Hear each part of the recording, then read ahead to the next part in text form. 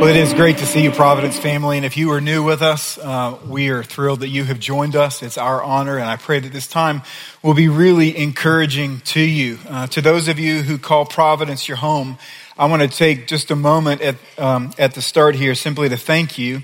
Those of you who prayed so diligently, who invited friends last weekend, who served, whether it was hospitality or whether it was for the kids, or for those of you who even changed your schedule and your hour when you are here normally, and you either came on Saturday or the first service at 8 last Sunday, that allowed us to make room for what actually turned out to be a lot of people who wouldn't have been able to fit in just 3 services. And so your sacrifice, your response is absolutely stunning to me. It's so encouraging to me. In fact, when I think about you, and I've actually said this probably 4 or 5 times this week as folks ask what was the most encouraging thing to me about last weekend, it was actually you. It was your worship. It was your prayer. It was your preparation, your inviting, your sacrificing for the good of others. And it made me think of some 2 verses that Paul spoke when he says this. He says, now concerning brotherly love, he says, you have no need for anyone to write to you, for that is indeed what you are doing. And he says, but we urge you to do this more and more, to excel still more. And that's really how I feel. Your love is pretty stunning, and your sacrifice was stunning. And I really don't have to teach you about love because God has taught you how to love. And yet, as your pastor, God would tell me to echo Paul's words, and that is to excel still more. And with that in mind, next Sunday, we're going to start a new series. It's called Stunning Love. Love is noticeable in a world that is so dark. And the greatest man who ever lived, named Jesus Christ, is the greatest person who ever loved. And he called every one of us who call him Lord and Savior to follow him in such a way that we would identify ourselves, that we are his disciples by the way that we love one another. And so in 1 Corinthians chapter 13, there's actually a list of basic characteristics that were perfected in Jesus Christ, that were seen in him in perfect form of what love actually is.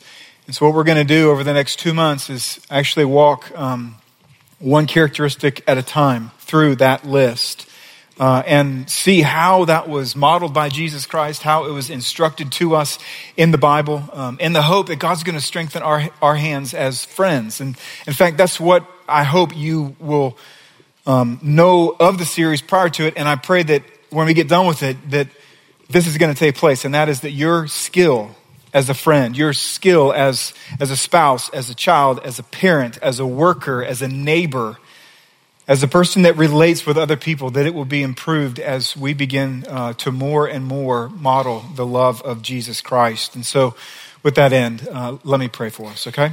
Father in heaven, we thank you for your word, and we are amazed at the fact that we have it in our language, we have it in our lap. And as we open it, we pray, God, that you would speak through weakness and you would glorify Jesus Christ. We pray for all of the visitors, the hundreds of visitors last weekend who came to this place and who heard the gospel. We know that many of them walked out without trusting you. And so we pray, Father, that you would work in their hearts today, that those seeds that were planted of the gospel, Lord, that they would be reminded of those things. Lord, that something would happen in their life this week. Maybe they would be reminded of their own mortality or sickness, and they would wonder, where is the cure? What is the solution in life? I pray that you would remind them of what they heard, that Jesus Christ died on a cross for our sin and that he rose from the dead. And God, we also want to pray for all of our brothers and sisters on the other side of the world, that as we gathered in a room that was safe throughout our time while we were in the room celebrating your resurrection, hundreds of our brothers and sisters in Christ, as you know, lost their life as they gathered to worship and to celebrate the fact that you rose from the dead. And this Sunday, a week later, as many of them perhaps even wondered if they should go, the uncertainty, the grief, the fear of what it means to worship you in places of the world, as it has come over people, I pray, Father, that you would be with our brothers and sisters, your children. We pray, Father, for your grace upon their life. We pray for those who lost loved ones, that, God, that you would minister to them by your Spirit in a way that no human being can. That you would give them hope, that you would give them peace today, even as they grieve. And so God, we pray, God, that you would help us to not be ashamed of the gospel. And if it means that we too must suffer one day, we pray, Father, that you would help us to stand tall and strong upon you. And so would you use this sermon as you have the last several, Father, to inspire us with the idea that there's no reason for us to be ashamed to be associated with Jesus Christ. Thank you for Paul. Thank you for his son in the faith, young Timothy. And as we read from his letter to that young man, we pray, Father, that you would encourage our hearts. We pray all this in Jesus' name. Amen.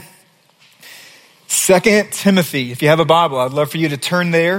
We're going to start reading. It'll be the first 12 verses of that first chapter as we actually finish the series called Not Ashamed. And shame, we've looked at over the last month, is this idea, it's that awful feeling that all of us feel from time to time of falling short in front of people whose approval we really want.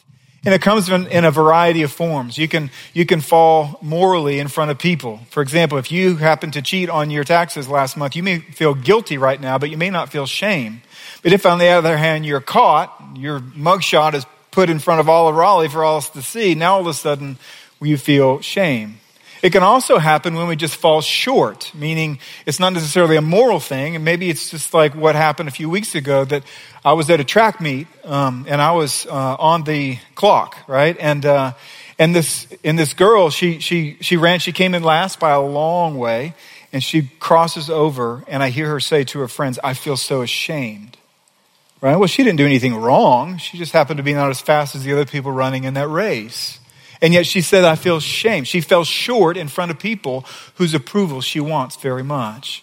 And then there's another form, and it's the form that we've been looking at over the last month. And that is that when the public ridicules someone and they look at someone and they say, "That's an odd person. That's a weird person. That's someone that we don't like, someone that we resist." All of a sudden, when we stand with that person, sometimes we can feel shame because we're going to be associated and also be seen as weird or silly or something of that nature. And so we are looking at this idea that our culture doesn't necessarily esteem Jesus Christ as we do. Many times Jesus is ridiculed, and every single one of us from time to time feel the social risk of publicly associating ourselves with Jesus Christ. And the fact is that if that is you today, if you've ever felt that way, I want you to know that you're not alone. Timothy felt that way. And that's why Paul's going to write to him. So let me give you the setting of this amazing letter. It's the last letter that Paul writes what's the last letter he writes? He dies at the end of when he finishes this letter. And so let me give you the context. It's absolutely fascinating. So Jesus Christ rises from the dead. And one of the people who resisted Jesus Christ so much was a man named Paul. And Paul, and some of you are going, "No, it's Saul." It's the same guy, okay? We're going to call him Paul, okay? Paul resisted Jesus Christ. He was an opponent of Jesus Christ. And Jesus had a mission for him, though. And so what the Bible says is that Jesus Christ, after he rose from the dead, appeared to Paul on a road. And he said, "You're going to be my apostle. You are going to be a witness for me. You're going to spend your life preaching to other people the good news that they can be forgiven of their sin if they'll trust in me that I rose from the dead. But I want you to know something, Paul. You're going to suffer significantly in the course of your life in order to stand up and say that you're not ashamed of Jesus Christ." And for the next 30 years, that's precisely what took place with Paul. He went through one shipwreck. He went through one stoning and lived. It says 3 times that he was beat with rods. It says 5 times he actually received 39 lashes. This man endured cold, homelessness, loneliness, anxiety.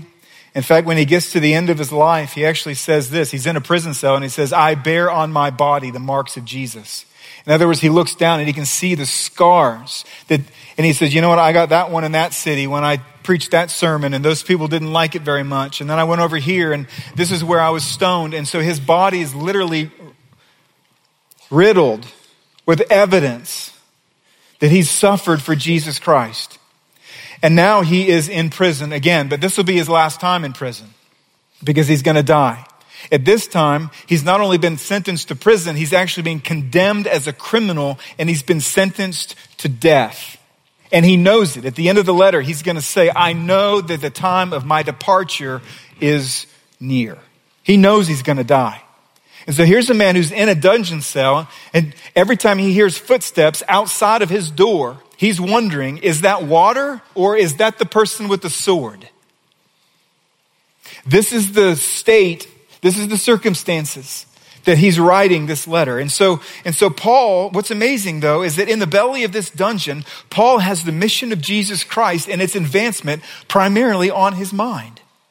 And he knows that it's not going to be carried out now by his mouth because he's going to die. It's going to have to be the next generation. And for the last 15 years, he's been mentoring, he's been discipling someone that he shared the gospel with, led him to Christ. His name is Timothy.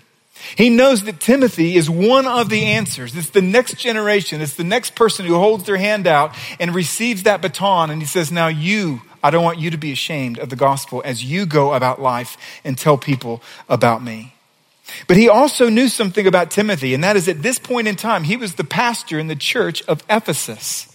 And so if you've ever read in the Bible Ephesians, that's the letter Paul wrote to the church in Ephesus. Well, Timothy happens to be their pastor, and he's going through a really hard time. He has great opponents inside the church who are resistant to his leadership, who actually find in him a great offense, and he had great persecution outside. This is when Nero actually blamed the Christians and was going around seeking to kill as many as he could. And now here is a man named Timothy, and he's timid.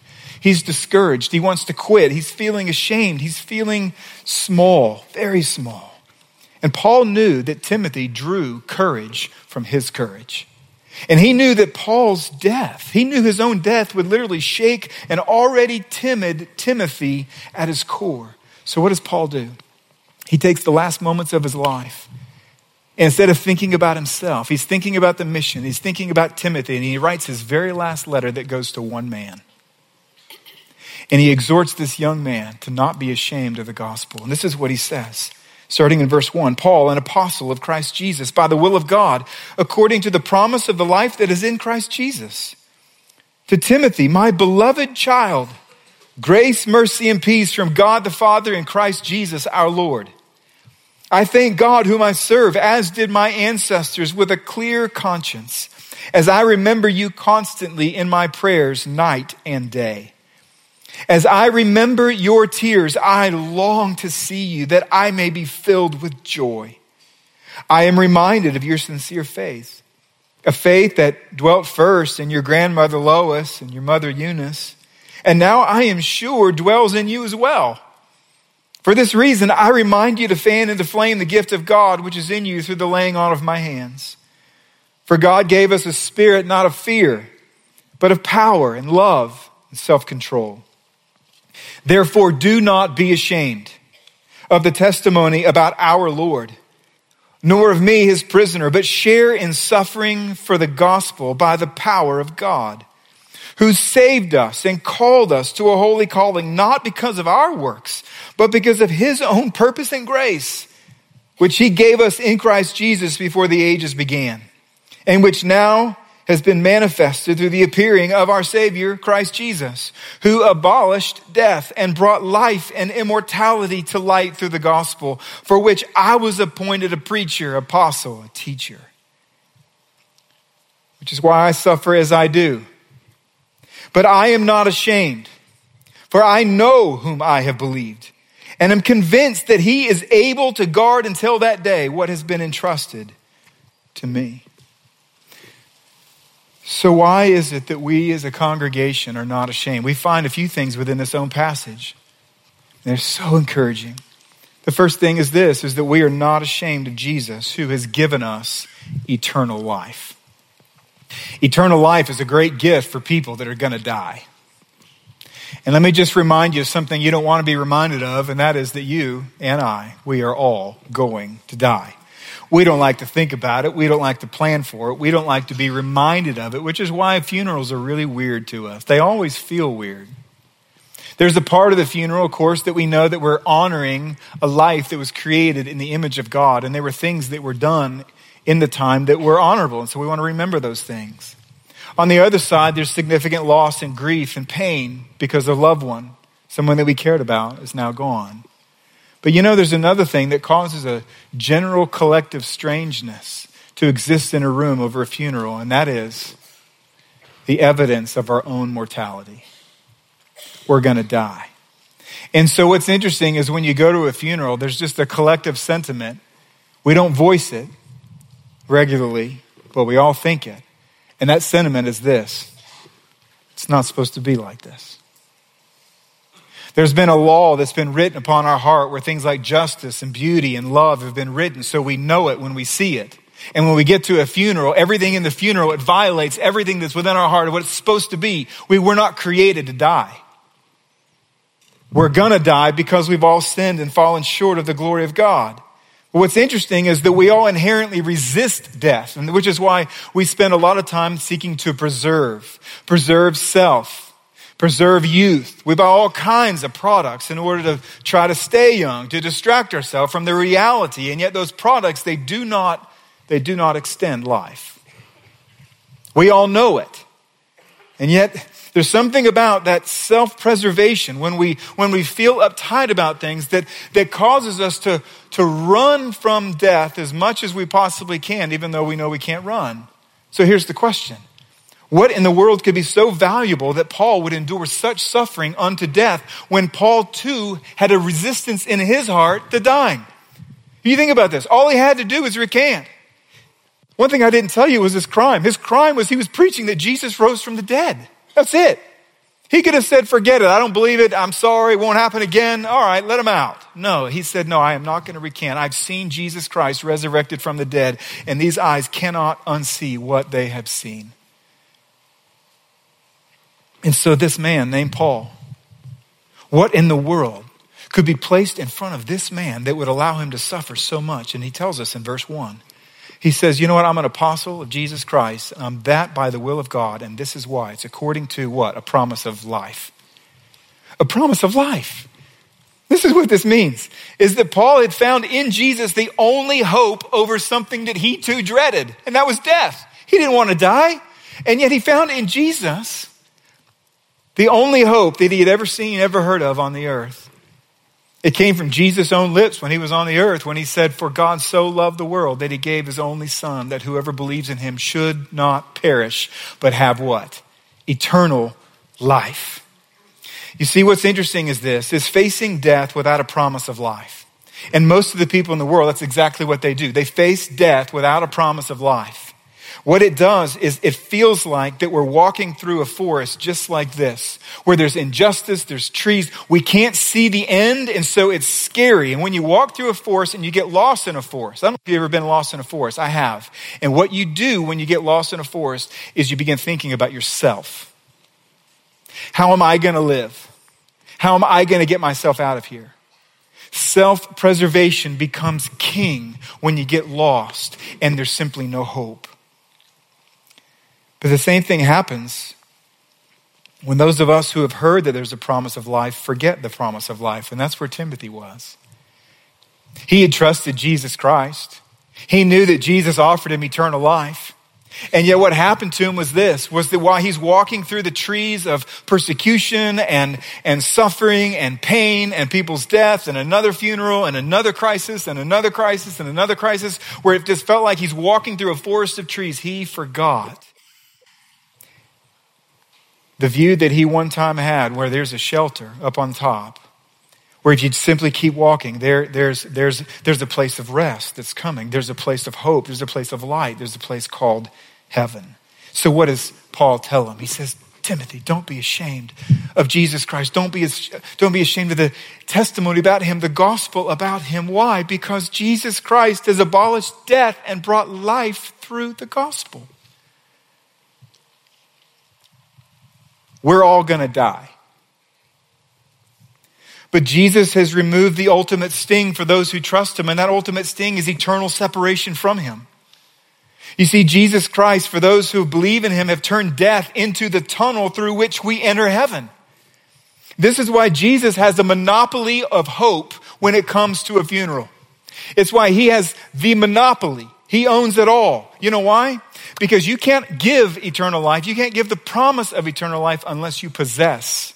And when Jesus Christ rose from the dead, he became the authority of eternal life because he's the only one who possessed it. He rose to die never again. And so when we trust in Jesus Christ, he extends that promise of life to us. Now think about this for a second.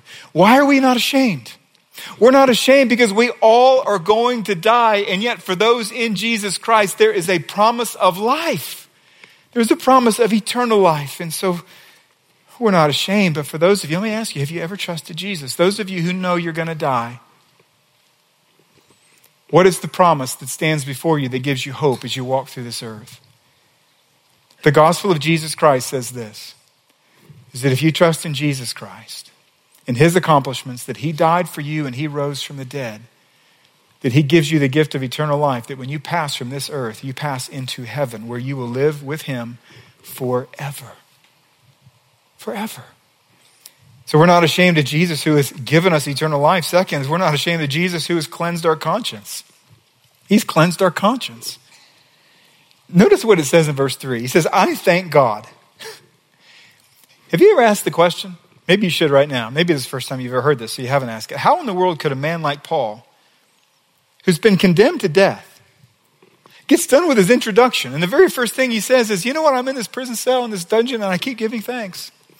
I'm just so thankful for what God's done in my life. I'm just a thankful man. I thank him all day long. I'm just so thankful. How in the world can a man like Paul be thankful when he's staring death in the face? And this is how. He tells us how. He says, it's because I have a clear conscience. I have a clear conscience. And you say, well, this man must have been just this amazing man without any sordid past. But that's simply not the case. In his first letter to the same man named Timothy, you know what he says? He says, I was once a blasphemer. That means I cursed Jesus Christ. He says, I was a persecutor. I mean, I sought to inflict suffering upon people who love Jesus Christ. And he says, and I was an insolent opponent. Literally an audacious, rude, brazen, rough, hard opponent of Jesus Christ. This was his past. And he's the one who says, I have a clear conscience. This is amazing. He's saying, look, fear doesn't crash over my head when I recall my past. And how is that possible? How is it possible for a man like Paul or for a person like you or me? I think about my past and I think, man, there's a lot of reason, apart from Jesus, that I should be ashamed. There's a lot of reason where I would say my conscience is not clean. And yet here he is, this man who has a pretty amazing past that was pretty messed up. And he says, I can sit in this prison cell and I can go to sleep tonight and I can look in a mirror, if there was a mirror, and I can say, I'm not ashamed to be you. How does a man get to that place? How does a woman get to that place? This is how. He tells us how. He says, we're not ashamed. You know why? Because God has saved us, and he saved us according to his grace, not our works. And he's called us to a holy life, a kind of life that leads to a quiet conscience. Now, I recognize, for those of you who call Providence home, you hear me talk about the gospel frequently. And you hear me use the word that we've been justified frequently. And I thought again this time, I thought, some of these people are going to get tired of hearing about this. But I'm going to tell them one more time, and this is why, right? There's a billion benefits to being saved. He adopts us into his family. He absorbs the wrath that was directed to us. He forgives us. There's a lot of things. But when it comes to shame and a clear conscience, the facet of the diamond that we call salvation, that most influences a soul that is clear, a conscience that is clear, is actually justification. Romans chapter 5 verse 1 says this, since we've been justified by faith, we have peace with God through our Lord Jesus Christ. Peace, a clear conscience. I can rest at night. And this is what happens. You see, Jesus Christ came to this earth and he died on a cross after living a righteous life. Then he was buried in a grave. He rose from the dead and he says this. He says, if you believe in me, if you put all of your trust in me, he says, not only will I take away all your sin, but I'll give you my own righteousness. So sometimes word pictures help. So I want to show you 3 different buckets and they each represent your life and my life, okay? So the first represents sinfulness. We look at it and we go, yeah, I know what that's like. We feel dirty. It's because we are dirty. We are sinful. And this represents what the Bible says, look, there is not a single one of us has a heart that's been pure before God. Okay? The second bucket is when we trust in Jesus Christ, what happens is he forgives us of all of our sin. What that means is he removes all of our dirt, all of our shame, all of the guilt, everything that we had done before that was opposed to him, that was in rebellion to him. He takes all of that away. And some people think that's the gospel right there. He gives us a second chance. He cleans our bucket so we can try again. That's not the gospel. Now, the third bucket is justification, and that's where he fills up the bucket of our heart with his righteousness. In other words, when we trust Jesus, he doesn't leave us at a zero sum. He doesn't say, oh, you had this huge debt, you had all this dirt in your life, and I simply took that out. No, he takes all of that out, and then he extends all of Jesus' righteousness, and he drops it into our hearts so that we are absolutely full with his righteousness. And this is why we can have hope. This is why we can die a death just like Paul. This is why we can have a past that is so messed up just like Paul, and we can sleep at night and say, I have a clear conscience. This is why. It's because there's an enormous difference that's made to be assured in the darkness of our own imperfection that we have a righteousness outside of ourselves. That in Jesus Christ, our best days, we do not add a single dime to our account before God. And on our worst days, we do not remove a single dime from our account. That our righteousness is in Jesus Christ. And Jesus sits next to the Father, and he is the same yesterday, today, and forevermore. And this is why we're not ashamed. It's because every single one of us, every one of us in this room, we have every reason to be ashamed of so many moments in our life. So many thoughts, so many behaviors, so many words. And yet because of Jesus Christ, because he forgives and then gives his righteousness, we have a clear conscience. Let me ask you, have you trusted Jesus Christ? Have you trusted Jesus Christ with your soul? You do this by admitting that you are a sinner, that you believe, you place your trust in Jesus Christ and his accomplishments, and you confess him as Lord. And the Bible says this is what he does for you. You can do that today. You could do that right now. But let me talk to you, those of you in the room who are believers in Jesus Christ and yet who do not have a clear conscience. Some people in this room need to believe in Jesus, and some people need to believe Jesus. Believe what he said. He said, I already forgave you. So why is it that you keep living as though you are a shameful person? Why do you beat yourself up all the time when I've already forgiven you? And I've already made you not just zero before God, but absolutely full of all my righteousness. See, we're not ashamed of Jesus Christ because he's taken every one of us who's have death before us and he's given us a gift of life. We're not ashamed because every one of us are so messed up at the core. And he's not only forgiven us, but he's made us right before him. We're not ashamed. And we're not ashamed of Jesus also, who has made us family. This is another feature you find here. You see, unlike Timothy's mother and grandmother that we read about in verse 5, who had this strong, amazing faith, they were teaching Timothy as he's growing up, young Timothy, about Jesus Christ and how to live for him. Timothy's dad did not believe. We read this in Acts 16 verse 1 that he did not trust Christ, and as a result of that, Timothy grew up in the home without a Christian dad, without a dad to show him the ropes, without a godly man to say, this is how to forgive somebody. This is how to take responsibility. This is how to reject passivity. This is how to share the gospel. This is how to make a stand. This is how to be kind. This is how to love. Oh, he had godly women, but he didn't have a godly dad in his life.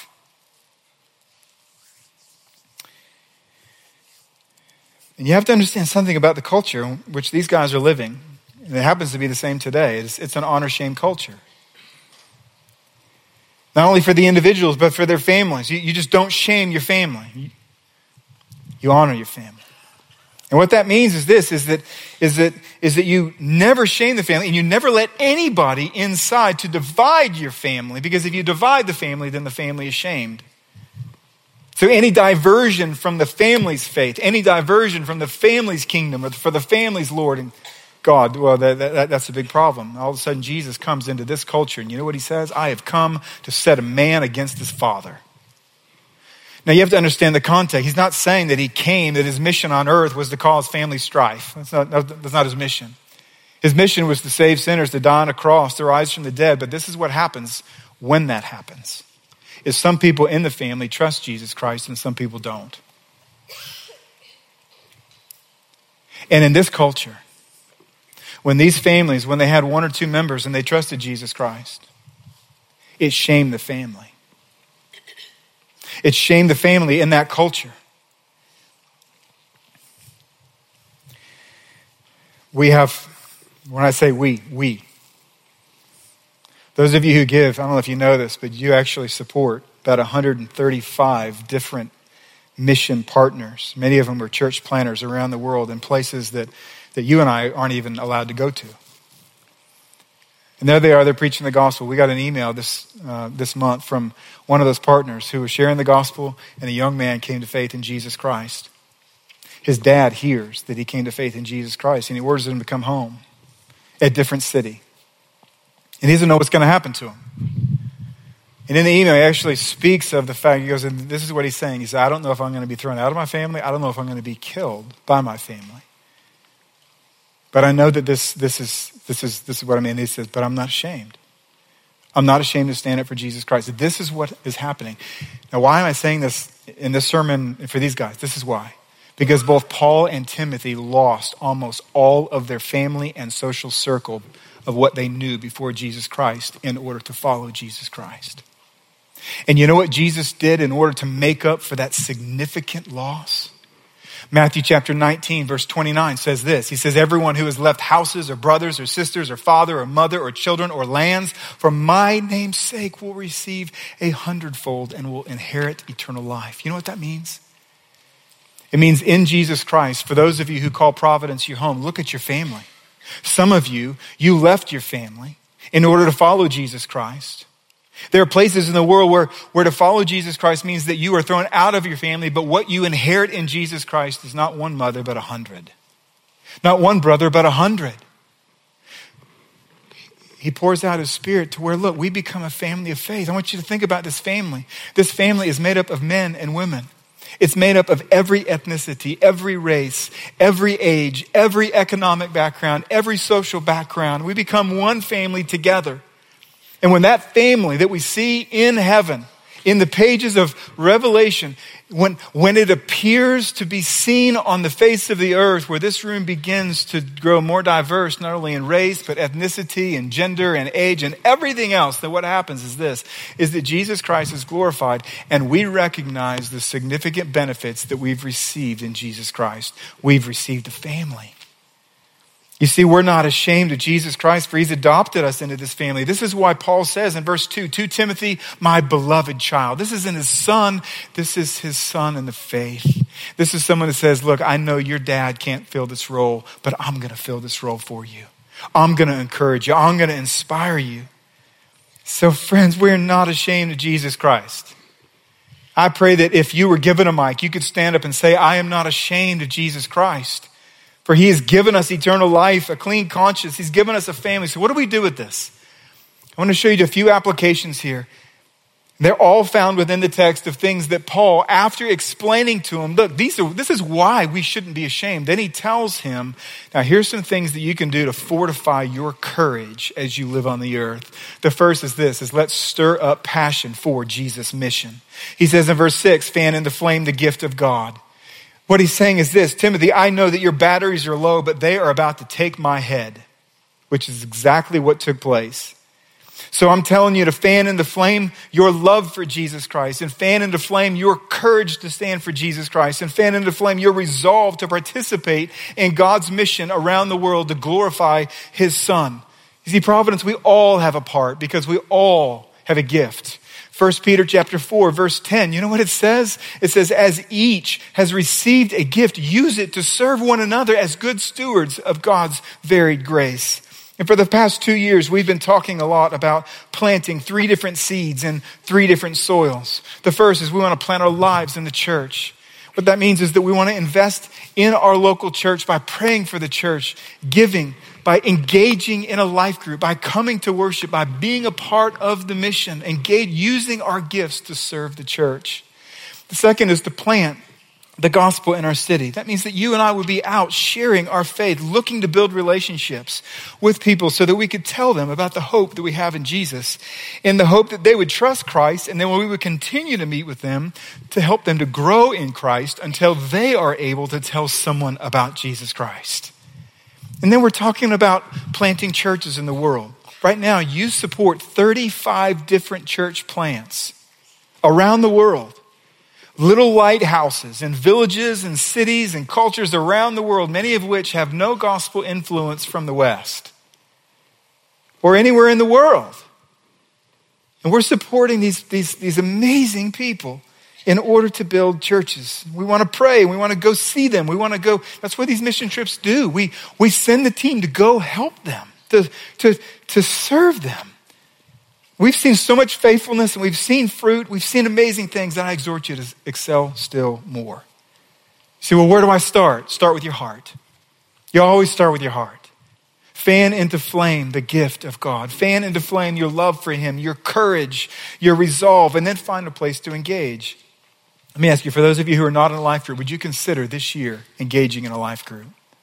For those of you who lead a life group or who participate, would you resolve with us to fan into flame the passion of the people in your group by taking 2 or 3 minutes each time to say, hey, has anyone here had the opportunity this week to share the gospel with somebody or to engage in a spiritual conversation? Why? Because when you share those stories, even when you say, man, it didn't go so well, you have a family that you've been adopted into there to encourage you and to pray for you. Would you use your gift to serve in some area of the church? Would you invite a neighbor to your home to build a relationship with them? Maybe this year you'd have the opportunity to share the gospel with them. Would you consider praying or even going on a mission trip? Let me give you one opportunity. In January, at the very beginning of January, we need to send 60 people from Providence to Spain to actually do a VBS. There's literally hundreds of missionaries around the world that are converging in one place where we can encourage them, and they're bringing all of their children with them. And so Providence, we've said we'll take these ages and we're going to lead a VBS for them. Would you consider going? So let's fan into flame. Second is let's consider our resources in Jesus. He goes, look, God didn't give us gifts, and then he didn't give us a spirit of fear to negate those gifts. What did he give us? He gave us power and love and self-control. He gave us power through his spirit to change things. He gives us love. 1 John 4:18 says that perfect love casts out fear. You know what that means? It means if somebody tried to harm Tabitha, I would jump into the fray without thought of myself because I love her. Be the same with you, with your children, or somebody that you love. Listen, when Jesus' glory is tossed to the curb, God's people, on the basis of love, forget about themselves and jump into the fray. Perfect love casts out fear. And self-control. What's self-control? Was the kind of control that Paul showed to write such an absolutely coherent, lucid letter when he knew that at any time he's going to lose his head. Have you ever thought about reading 2 Timothy through the lens of somebody writing it under overwhelming stress? How can you do that? Because God gives us control. Last is this, let's accept the suffering. Accept the suffering. You know what he says in verse 8? He says, do not be ashamed of the testimony of our Lord, nor me as prisoner, but share in suffering for the power, for the gospel. Share in suffering. You know, to the average observer, everything about Paul was shameful. Have you ever thought about that? Just imagine Paul being in prison. Hey, you trust Jesus, you can be like me. Condemned. He probably has a big crooked nose. He got scars all over. There's no wife and kids outside wailing for him, missing him. He has no wealth, no health, no freedom. He's misunderstood everywhere. And he says, Timothy, I need you at this point in your life to take this baton. You see, Paul goes out with his head high. He says, Timothy, look, I don't have all those things. I don't have the wife and the kids and the health or the wealth or the freedom, but I'm not ashamed. And this is why, because I know whom I believe and I'm convinced that he is able to hold me fast. And I'm passing this baton to you. My arm is extended to you right now. Put your arm out and take it. And you know the good news is Timothy took it. And he passed it on. And that person passed it on. And passed it on all the way through the generations. And you know who now holds that baton? Us. you and me. And the question is, what are we going to do with it now that we have it?